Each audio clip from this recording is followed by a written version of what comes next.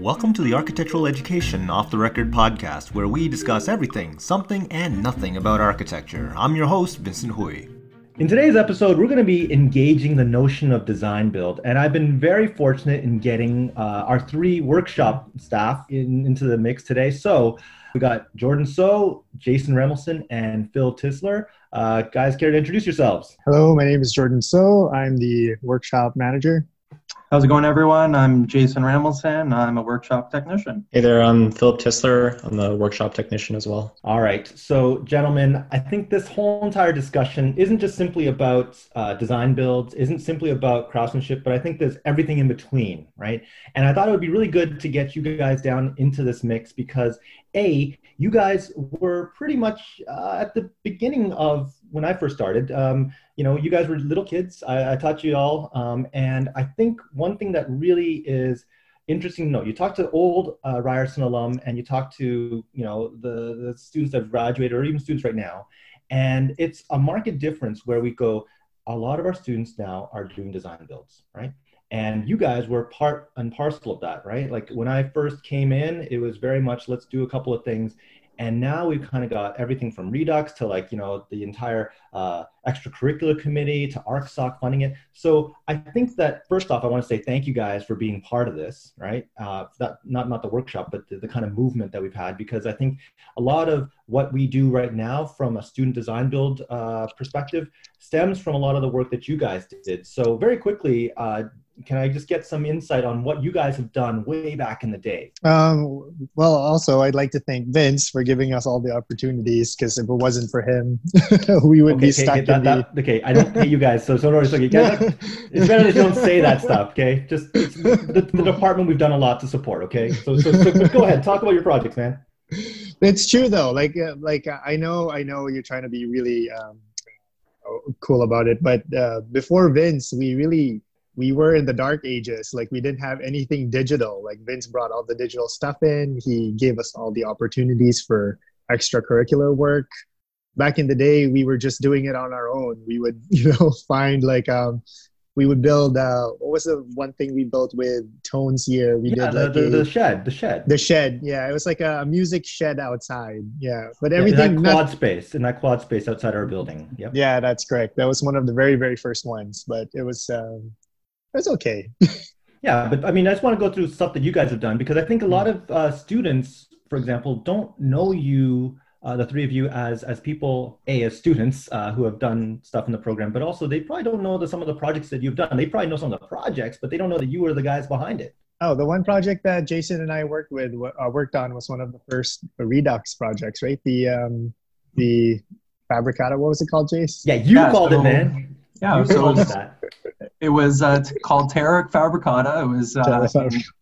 It was in winter 2012, but I think we started at the end of the summer, August or early September. Mm-hmm. And that was for Come Up to My Room at the Gladstone Hotel. And it was this very interesting project. We also worked with our friends Sam Gontus and Dadine Dudul.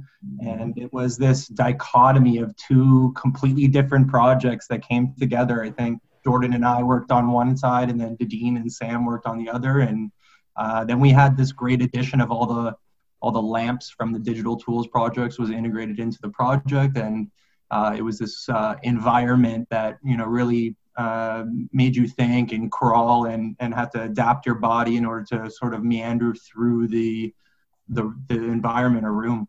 Mm-hmm. But I think while we got Jason, I mean, you've since done other projects beyond that Come Up to My Room as well, correct? Oh yeah, I've done a whole range of different projects. I mean, as a designer, we worked on, the Come Up to My Room was the first project, but even before that, we started with Oxalis. I think that really was the initial project of Redux Lab. But oh wow, yeah, that's true. Yeah, we also did the Stops Night Market, Jordan and I, and a few other Redux Lab members. And then I had the opportunity to jump on as a production volunteer to help out on Nuit Blanche projects, window installations like what Philip designed at the Bata Shoe Museum, for example. And so for me, it was always an opportunity to sort of jump on projects, learn new skills, and put myself out there. Mm-hmm. Phil, do you want to just comment on some of the work you worked on? Yeah, I worked on the first one was like the digital tools project, which is the Nuit Blanche.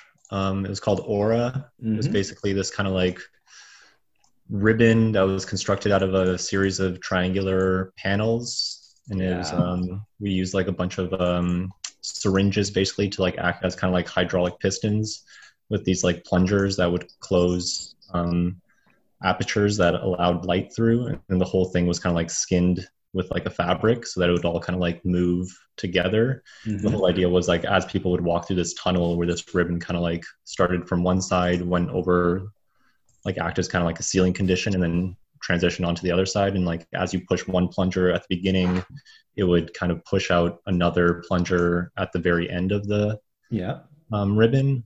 That was the first one. Then I did like the ING cart, like a small project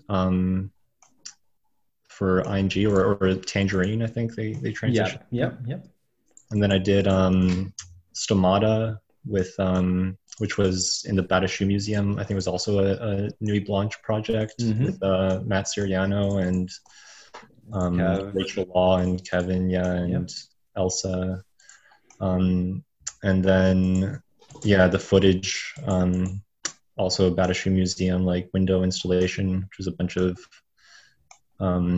basically dowels that were sticking out, and that was with myself, Sarah Lipset, Naveed, Michelle, and then a few interior design students as well. So I mean, with all these kinds of projects under your belt, I mean, let's go back in time and assume the role of a student. I think, Jason, you were alluding to it earlier, but I mean, why would a student want to spend more time on these type of extracurricular activities? Because unlike, say, studio, where it's actually benefiting a student with grades and it's part of the education, you really don't have any business to undertake not only more stress, but also expenses and possible life and limb going to the workshop. I mean, why would a student really want to take part in these kinds of things? Well, do you want, go ahead. Should I go ahead? Okay, sorry. Jason, go first. Jason, go first. Then we can just jump to Jordan's. Okay. Yeah, sure. So for me, why would a student jump on? It's to establish new skills that you may or may not get in the studio atmosphere. Typically, you don't work at a one-to-one scale. You're not incorporating rapid prototyping into your design process. And you're also having that opportunity to jump into real life circumstances. So for example, you have scheduling, you have a workforce, you have a budget, and all these factors aren't necessarily covered in the studio atmosphere. And so going in, trying out a design build project in any capacity, while it's volunteering or being the designer, you have that opportunity to sort of place yourself in different aspects of a design process and construction, assembly, et cetera, et cetera. Jordan, you got anything to say to that?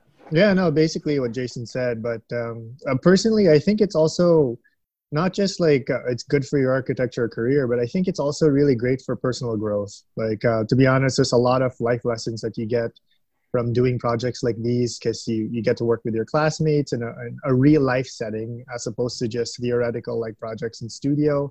You get to make something real, and life lessons like like measure twice, cut once type of things, and take your time. Communication is key. Technique is everything. You won't know these things until you actually get to build something that has some use. It's not you're creating a functional object, I guess, in some way, because it is actually being interacted with somebody else as opposed to just submitted as a project. Yeah, I think that's right. Yeah, and then Phil, do you got anything to add to that one? Yeah, I mean, like they pretty much said it all, but yeah, like for me, I guess it was like the major thing was what Jordan just pretty much said was like actually creating this like object. Like up until that point, everything was like a representation of this like idea of a building kind of thing, whether it was like renderings or like scaled models, but like this was like the first kind of opportunity to actually like build something like one-to-one and actually like consider like these very kind of like critical details of like how these things get like put together and how things get built and all that. It wasn't just kind of like assuming that something would work. You actually had to do it. Okay, so I think, gentlemen, you guys have raised a bunch of good reasons why one would want to take on these types of extracurricular design builds. I mean, and I was kind of being facetious about the fact that it's like, why would I continue that stress in studio into like the real world? But obviously there are real issues that arise. And I think, Jordan, you were mentioning it about life lessons. I mean, communication is key, but working with other people, that is a hard issue. I mean, in all the projects that you gentlemen have talked about, I mean, it wasn't a single person endeavor. That's kind of like what architecture is. Like, you know, there might be a designer, but there's an entire team that collaborates, not just serves as slaves, right? That collaborates to make these things happen. I'll start with Phil. Like, I mean, can you speak to kind of coordinating and working with others during these types of projects? Yeah, it's definitely like a challenge to do, but I think the best way to approach it is like to be like brutally honest with like your skill sets and what you are capable of doing, and then allocating different tasks to certain people that have those better skill sets. And then if people want to get better at certain things, they can also sort of like help out or tag along to learn more about it and sort of build their knowledge on that kind of stuff. But yeah, I think that you're definitely right. That's one of the biggest challenges, is kind of like coordinating with a big team who have a lot of opinions. Yeah, and then just throwing it back to Jason though, like you know, as someone who's kind of taught a little bit more than the rest of our colleagues in the workshop, I mean, you know, interpersonal dynamics, and like one of the questions that I often get is, you know, it's one thing to be able to have a good relationship with people and work, but I mean, Phil, you were also, you know, you had mentioned it. Let's talk about other things that you would learn. You know, Jason, one of the first things that we often hear about when students are interested, like they see something coming up in the atrium and they go, I want to be involved. I mean, there's a couple of hurdles, right? Like, I mean, they might be a little bit apprehensive. I don't, like a first year, I'm really enthusiastic, but I don't know how to use Rhino yet. Or, you know, I don't know how to do Grasshopper. I don't know, I've never lifted a hammer before. I mean, Jason, how would you say, what recommendations would you have to a student? And this is for Jason and Jordan. What kind of recommendations would you have for like, how do you get the confidence? How do you get that skills? Where do you start? I think it starts in the first week of undergraduate orientation for first years. We offer skill building workshops to our first years, and that continues on all the way to fourth year. Individuals can come in and build their physical design build skills in the shop. And while they're working in the shop, you tend to organize with different individuals that are like-minded and geared towards digital fabrication or design build or traditional fabrication. And so you meet up with those students and you bounce ideas, and you generally create a group, and those groups end up proposing projects, and eventually they get up to the extracurricular committee. But essentially it's about finding people that are like-minded and that enjoy the same types of things that you do, and that you could bounce ideas off of each other and ultimately just try new things. Mm-hmm. But how do you actually get on these projects? It's all about putting yourself out there, seeing what's available, you know, going on the Bustler listings and seeing what competitions or what design builds are being offered out there. You know, Nuit Blanche, the King Street Pilot Project, Winter Stations, they're all available to any student to apply. And the department's more than happy to build any of these projects. So, I mean, that's really interesting, but I want, like, you put down a lot of things from the extracurricular committee down to like the types of projects, but I want to start back to one of the first things you mentioned, which was the issue about like, now that we got these workshops in first year, because I think that's one of the big things. As a prof that teaches in first year, you often find that a lot of students are interested, but they're very kind of standoffish when it comes to like, oh, I've never thought about myself working and putting something like a hammer and a nail together, right? And I want to say thank you again to the shop for coordinating those types of workshops. But, you know, coming back to you, Jordan, you know, those workshops, those are really good in Frosh Week, but how do you maintain that momentum, and how do you make sure that students in general have a greater confidence? So it's not just me and my colleagues enforcing, hey, get your butts down to the shop and do stuff. I mean, how do you kind of encourage that culture of making stuff after that first week workshop that you guys give? Well, the one thing that we're really trying to push is like making it very inclusive. So one was the workshops, just so students get to touch all the machines. Because one thing that we found over the years is that students are shy and afraid of just even touching the machines because they're afraid of getting hurt.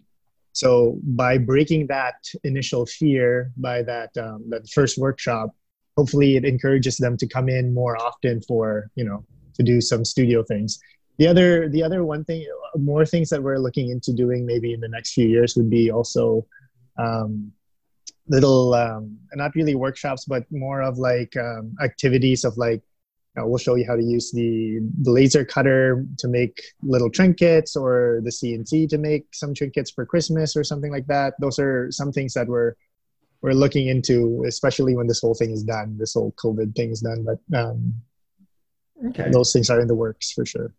So, I mean, that's a really interesting approach where it's like you talked about the trinkets. I mean, I'm not sure if we want to have all the kids during like the fall deadline making like Christmas ornaments and gifts for mom and dad. But I do understand the kind of desire to have students take on smaller projects, but still take advantage of the big tools that are available. But I mean, now that I got you on, I think just starting with you, like, I think one of the biggest problems with that ability to go into the shop is that they're worried about getting hurt, worried about making those mistakes, right? So I think that how do you reassure people to use, the shop? Because let's be honest here, admittedly, like the second you tell a student, hey, you have to put safety boots on, or that PPE is important, or the fact that, oh, hey, don't use this piece of equipment because only let Phil, myself or whoever use it because it's dangerous and there could be kickback. I mean, those kinds of, parameters start getting kids apprehensive about the safety, and it does, kind of pervade into like issues of, oh man, I don't want to go to the shop because it's dangerous, or I'm scared. I've never used the equipment. Like, how would you say that kids see the shop as approachable? Like, this is one chance where you got all the kids listening. This is the one chance. Yeah. How do you honestly, like, how do you make it more accessible and approachable? Yeah, it really is a big challenge. That's one thing that I've been trying. That's one of my mandates that I've been trying to do for the past year, is how to really create that this idea that the shop should be an extension of studio, right? So this is also a discussion that we've been doing with Mark and the rest of the other faculty. Like, how does this become more integrated? It's a tough question. It's because not every student, like all the students have different varying experiences with the shop. Some students have done shop classes in high school. Some of them haven't. Some of them are mature students that have worked in shops. Some of them have never seen a shop before. So it's really hard to create an overlying arching procedure or some kind of system that all the students get to experience. So what we're doing right now is what we've been doing for the past some years as well. It's just doing it case by case. So whenever a student comes downstairs in the shop and needs to do a particular project, we show them the best method, the safest way to do it. We walk them through it. So for every student, we do that. It's not like, yeah. So no, but I want to understand this, because I think just for the audience here, walk me through this, because let's say, for example, and I'm going to put this back in the context of a design build, okay? Because I think that under a curricular sense, we could arrange for workshops to send everyone down to, again, I remember this from first year last term, where we sent all the kids to learn how to, like, basically, use a saw, right? Which is good, right? But take it one step further. So I'm a kid in, say, second year, and I've got this really good idea to design something for Nuit Blanche, okay? And it involves, I don't know the technological slant, but I got an idea that when I push this, a light turns on here. When I step on this, the light does this, and it's got to look like this crazy wavy form. And again, they're second years, so they've kind of got a rough sense of things. Maybe I'll make it out of wood. So what do I do? Where would I start, and how do I approach this? Because I want to make sure kids understand, getting the ball rolling, so that it's not just I have an idea and then dump it to the extracurricular committee, but instead there's some level of consultation beforehand. Like, give me some steps, give me some sense of this, how to make that confidence, right? I see what you're saying. Thanks, Vince. This is the one chance. Basically, go down to the shop and ask us. That's the first thing that you could do to give yourself a better idea of what materials you should use, what techniques. even if it's just the idea of it being feasible, is to go downstairs, speak to either Phil, myself, or Jason. What is this? Like, is this possible? Can we make this? What kind of materials we should use, etc. That's the first step that I would always say. Oh, okay, but let's drill down on this, because I mean, you're typically, you probably, or maybe you're the manager of your office, doing certain meetings and stuff. So I come in down, and I'm not saying that it's this is the exact situation, but let's say I come down and I see, let's say, Jason. I'm seeing, like, Jason, would I just go to you? Is that how I do this? Sure, tell me what you'd want. You can come down, talk to me directly, haphazardly, that's fine. But if you want to shoot us an email, all three of the technicians, then we can set up a time where we can all sit down, which might be a little bit more efficient for you. Mm-hmm. So is that the preferred model? Whose email do I send it to, like, just Jason, or do I send it to, like, is there a general shop email? What email should I be sending it to? So you can send it to all three of our emails. My email is jason.ramelston@ryerson.ca. I believe Philip is ftisler@ryerson.ca, and Jordan is jordans.so@ryerson.ca. Okay, so then I can just send it there, possibly book a meeting, because I know sometimes it gets hairy during deadline time, right? I think it's better allocations of time, so I'm not just haranguing you guys or standing there waiting while you guys are, like, maybe busy doing some other CNC job or something, right? So then we sit down, we talk it through, okay? And I'm so to Phil, I got the design. Phil, what kind of questions are you going to ask of me when I show you my rough concept? Oh man, I don't know. I mean, that's like, depends on the project, I guess. Well, I've just described it to you, right? So let's say, for example, the lighting thing. Yeah, the lighting. Like, what are you gonna? How are you gonna help me? Like, I totally don't know anything. What are you gonna do? What kind of questions do you ask? What kind of things am I gonna give? Are you gonna give me homework? What do I need to know, man? Well, I guess, like, first we would ask, like, what kind of like effect or like experience that you're trying to, like, produce or convey with this, like, object. Mm-hmm. And then we might that might, like, lead us into, like, this discussion of, like, which material you might want to choose based off of, like you're doing lighting, so maybe you're going to want obviously some type of, like, acrylic or something that's, like, translucent or can let light through, or it really depends on, like, what the project is. But, like, I guess that initial concept is what's going to start starting the discussion of what materials to use, and then that will later on lead into, like, what machinery or, like, fabrication techniques to use in order to achieve that like, desired effect or something. And then ostensibly, if you've gone through and explained to me I've explained to you the effect, and you've told me the different options.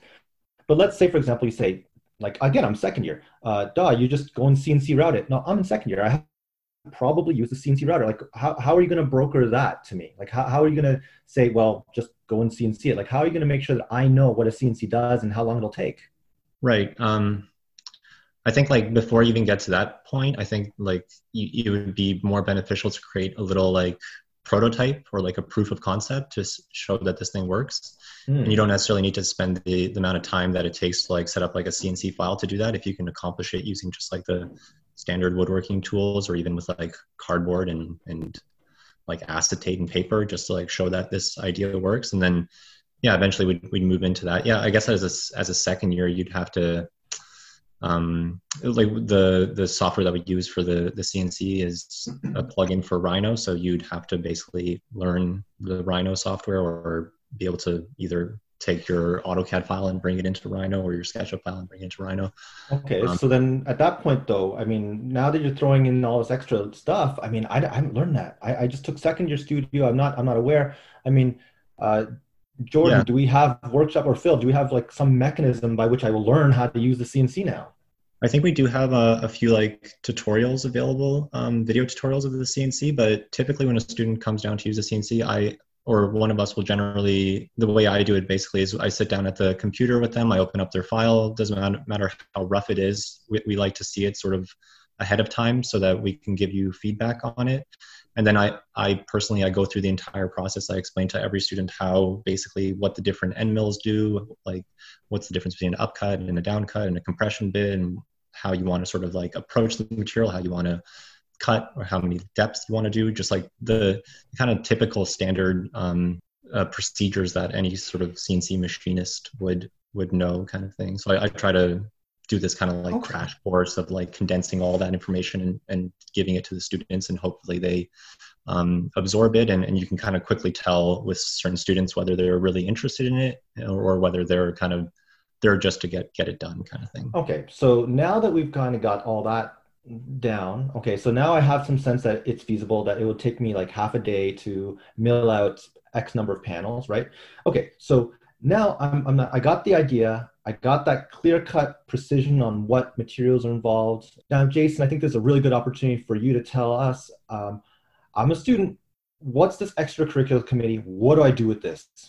Well, I think, yeah, before even talking about the committee, I mean, let's say we were talking about CNC fabrication. Okay, yeah. That will give us an indication of potential quantities of material. So for example, if we have like a rib structure, we've laid out all of our pieces and you know, that'll give us a rough estimate of how many sheets we would have, which would then allow us to make estimates on our schedule and budget.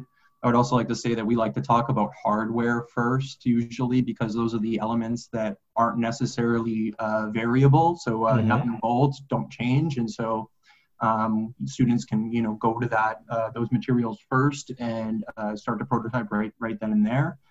But then once they've gathered their design, you know, their renderings, their material breakdown, maybe some construction details, some assembly diagrams, a full breakdown of their budget and schedule, they'll apply online to the extracurricular committee through the project information form. And essentially all this is an information breakdown or assessment of what you are asking the department for, or what you are asking ARCSOC for. So that's kind of a little bit different, but for the extracurricular explicitly, you would be doing a presentation based off of what you're trying to achieve, what you need from the department, and what resources are required, basically. And at that point, the extracurricular committee will give you a yes or a no, and based off of the yes or a no, you might have to do some development work on the project. And so it can be a conditional yes, for example.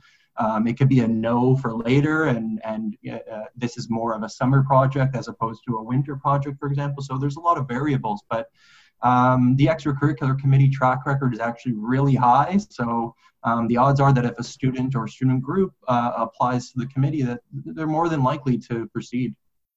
So I think it's important to just clarify for the audience, though. Yeah, there is ARCSOC, which tends to deal with a lot of the funding issues, like whether or not if your project requires a lot of money to buy, say, hardware or certain types of services. That's the ARCSOC dimension, which, you know, there are percentages or fees collected from each student that really afford students the ability to do these extracurricular events, not just simply design builds, but and anything else in between. But I think the clarity that Jason's has presented, I just want to dig down a little bit further. Sometimes students have really good projects and great proposals, and sometimes the shop or the facility or the department doesn't have the ability to deal with it. Obviously, when the school is going through full deadline time, it's really insane to imagine that an extracurricular project can hog up all the laser cutting resources that we've got. Similarly, if the project requires a lot of, say, fine level of production, which is not something that our department is capable of. Like, it's not a manufacturing hub, right? It's actually a great place to prototype, great place to do a lot of design work, but we're not basically like Chinese manufacturing facility, right? So we can't make like 6,000 of these types of components in your particular design. And in a similar vein, we also don't have certain resources. So we might have knowledge bases, we might have great staff and faculty that can help, you know, bring these designs together. We might even have a certain amount of funding that can come about from ARCSOC. But some key assets like time or even space prove to be problematic. Like, some projects are really great ideas, but we have no capacity to, you know, whether it's prototyping, assembling them, storing stuff inside our department, especially during the school year. It's next to nothing. I mean, Jordan, can you speak to any of the kind of limitations that we've got for design build projects? Well, like you just spoke to it earlier, it's storage is one big thing that we don't have in the building. Our building is really old. It's everyone's fighting for space. So there's no storage. In terms of like the limitations, for sure, it's anything metallic. So Aluminum is the only thing that we could really do. But aside from that, for steel, we can't do any of that. So we don't have welding capabilities. We don't have sheet bending capabilities, like in terms of the higher gauge sheets. Yeah, it's basically just wood and plastic. That's what we have in terms of materials. And just, again, be mindful of any spatial requirements, because I think a lot of students forget the fact that stuff takes up space. Despite being an architecture program, we often forget that things take up space and volume. So just be mindful of that when you guys start considering how and when those proposals and projects would go through. But while I got all three of you here, what are some baseline mistakes that we often see, whether it's in design builds or just in general in the workshop? I mean, you and I, like all of us, we've had discussions on like, oh man, I can't believe the kids don't know how to do X, or like, man, they keep on doing this thing again and again and again. Like, what are some baseline mistakes, common mistakes that we'd like to just address right now? Like, kids, if you want to save frustration, you want to save time, do this. I mean, you guys have been working in the shop long enough. You guys have also been students in the shop long enough to know that like what the student demands are, and to also see it from your side, which is like, hey, I got to shut down the shop at a certain time. I can't just cater and leave the shop open until like midnight. So what kind of mistakes are being made? What kind of misunderstandings are being made? And like, this is your chance to say, kids, don't do this, or kids, definitely do this. I'll start with you, Jason.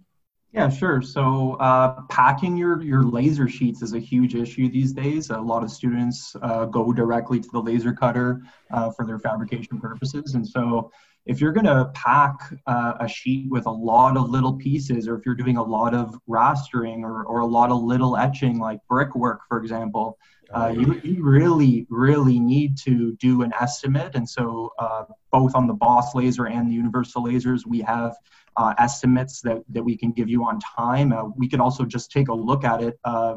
Amongst the three of us, we've seen so many laser cut files that we can give you a time estimate just based off of viewing it. And so if you're unsure and you think you need more than one of those hours, maybe come down before your time slot and discuss how much time you actually may need, and you would book accordingly. And so that's just one way of not running out of time and making sure that you get all of your components laser cut. I just want to interject on this one too, though, Jason. I mean, can we talk about template files? Yeah, so in the same location as all of our other files on the department website, you'll be able to find templates, metric and imperial templates for both the Boss and universal lasers. And within those templates, we have a legend that has line work attributed to all of our necessary cut layers. And so you have a cut, etch line, and a raster line. And so what you would do is match those properties, and you're ready to go. But as long as you have the pieces within the layout. Okay, so prep those files on the laser, nest them as best as you can, and follow the template for sure. Phil, what kind of insights would you have? What kind of mistakes can we prevent with your sagacity here? I don't know. It can occur. So many. Yeah, they can occur at any point in like the design or like fabrication process. Like I can give you like a few examples of stuff that we might have done not wrong, but like we've learned from.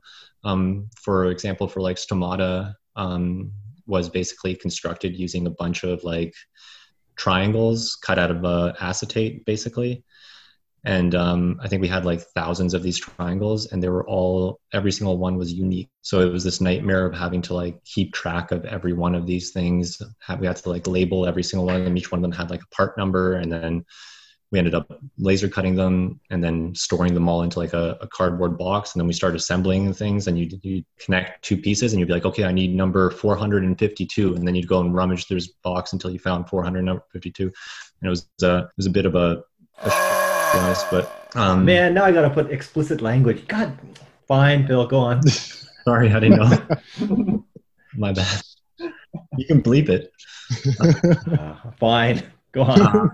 Sorry. And then so things like that, like we could have gotten away with making them more standardized parts and stuff like that. Another common mistake that is students tend to kind of overlook the installation sequencing and process, which I think has gotten better over time. But there's a few little things that you can do to that to make it easier. For example, in like the footage project, the one in the Bata Shoe Museum. We had a bunch of panels that were maybe like 4 feet by 8 feet. And it was a frame basically, and all these panels had to come together. And it would have made our lives a lot easier if we just cut like a few locating like dowel holes on the sides of each gable, so that when we put these two pieces together, they would line up perfectly and we wouldn't have to like really fiddle with it.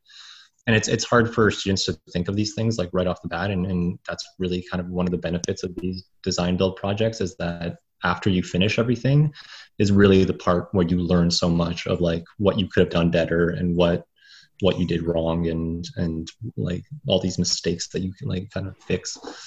Yeah. And I was going to say, I think that, you know, similar to how Jason's kind of got a general template and the key things about packing, I think in a similar vein, the workshop does provide, and we just described it earlier, that resource where, you know, instead of discovering it yourself or discovering it on the fly, you know, we have the capacity to chat with you guys, just make sure that things are properly done and that logistics oversight is actually not a blind spot, right?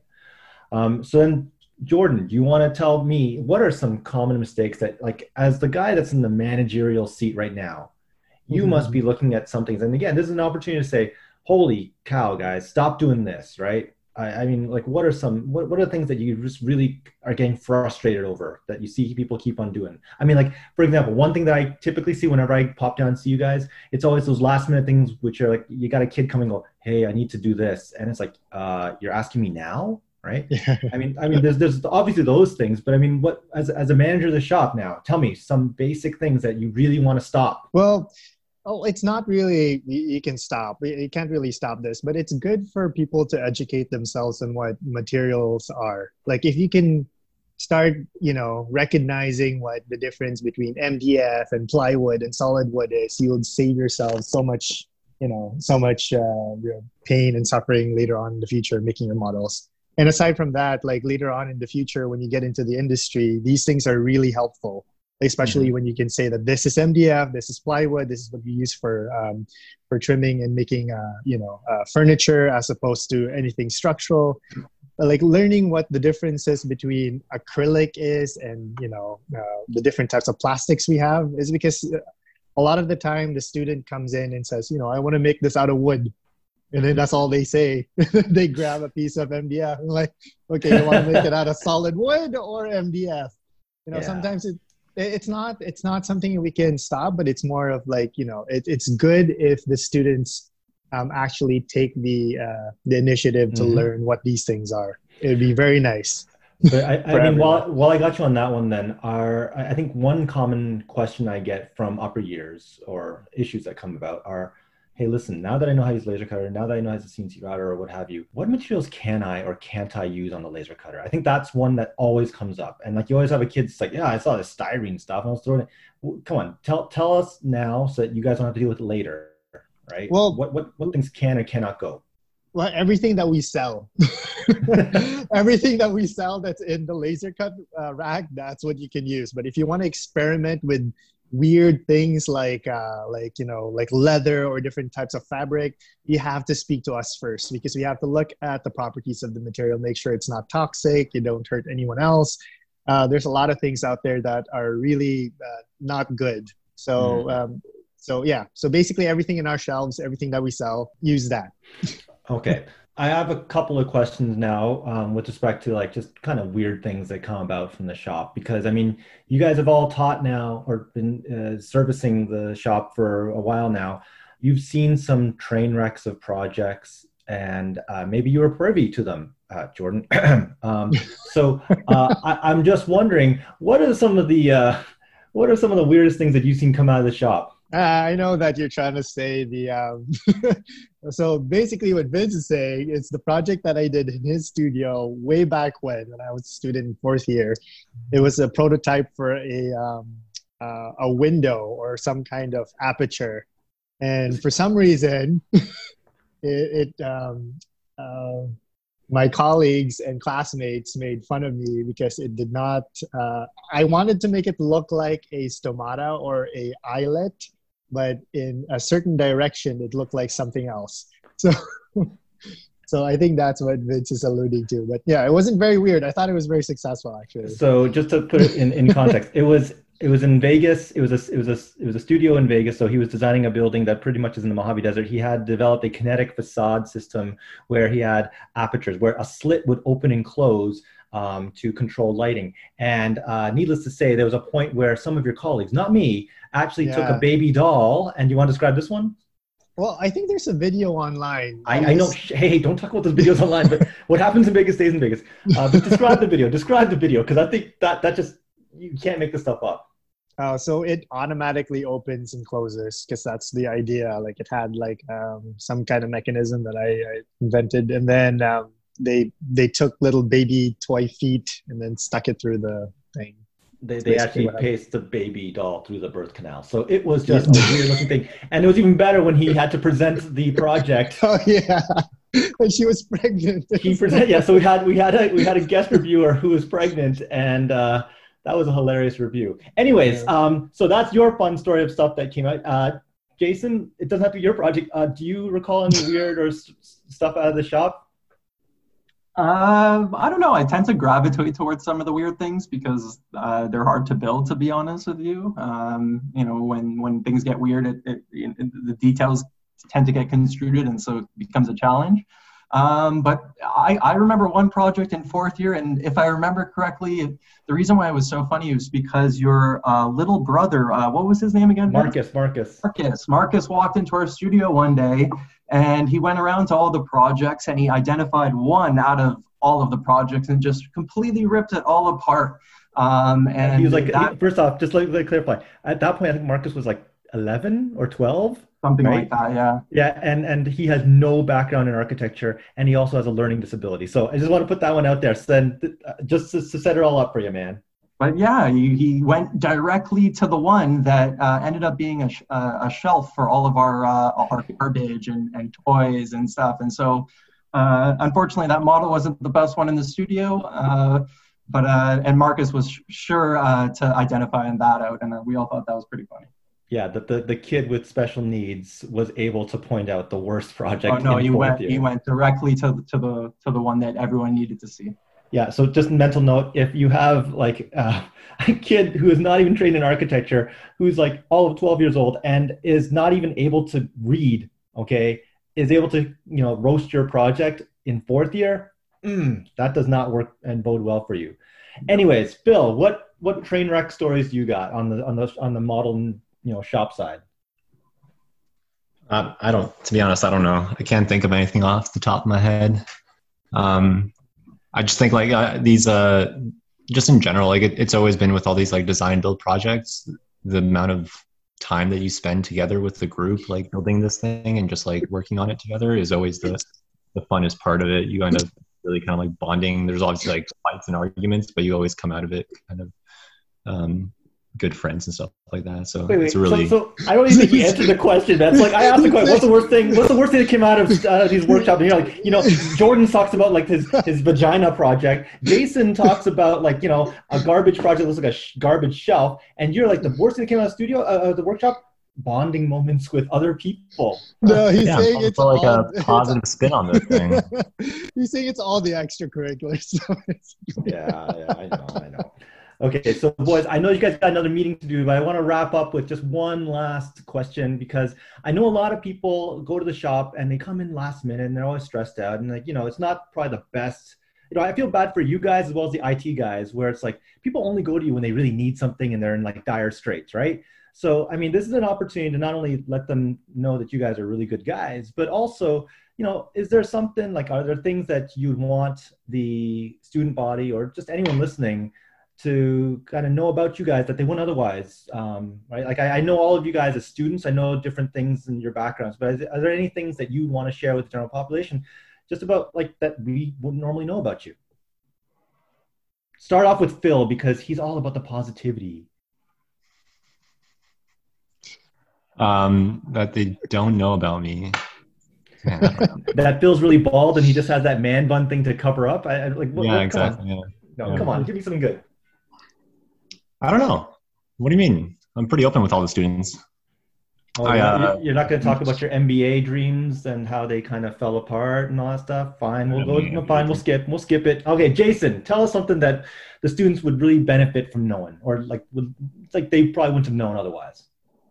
I'm big on basketball. If you want to come downstairs and talk shop about ball, I'm up for that. I'm a huge camper, avid canoeist, adventurer. So it's like a dating site. Constantly tinkering on multiple projects, and so I always have something on the go. And so if you want to see what I'm working on, by all means. Okay, and Jordan Chuckles here. Other than your, well, I know a bunch of things, but tell us one thing that we should know about you, man. Sideline jeweler. So if you guys want to propose to anyone anytime soon, just hook me up. If you guys need jewelry and whatever, that's what I do on the side. Standard woodworking stuff. We make bowls. Like all three of us make bowls. So if you guys want to commission us with like some really cool wooden bowl, we could probably do that. This is an ad. So you guys have the workshop Etsy site, or like are you guys doing the one of a kind thing? Like what's going on here? Make wooden spoons on the side. What else do we do? Yeah, we're outdoors people, so we do camping a lot. But one thing that I'd like to say for now, like for all the students, is like I know everyone's pretty stressed right now with the whole situation. Try to keep calm as much as possible. It's really not. It's just gonna blow over in the next few months. So hopefully, I'll see all of you guys back in the shop pretty soon.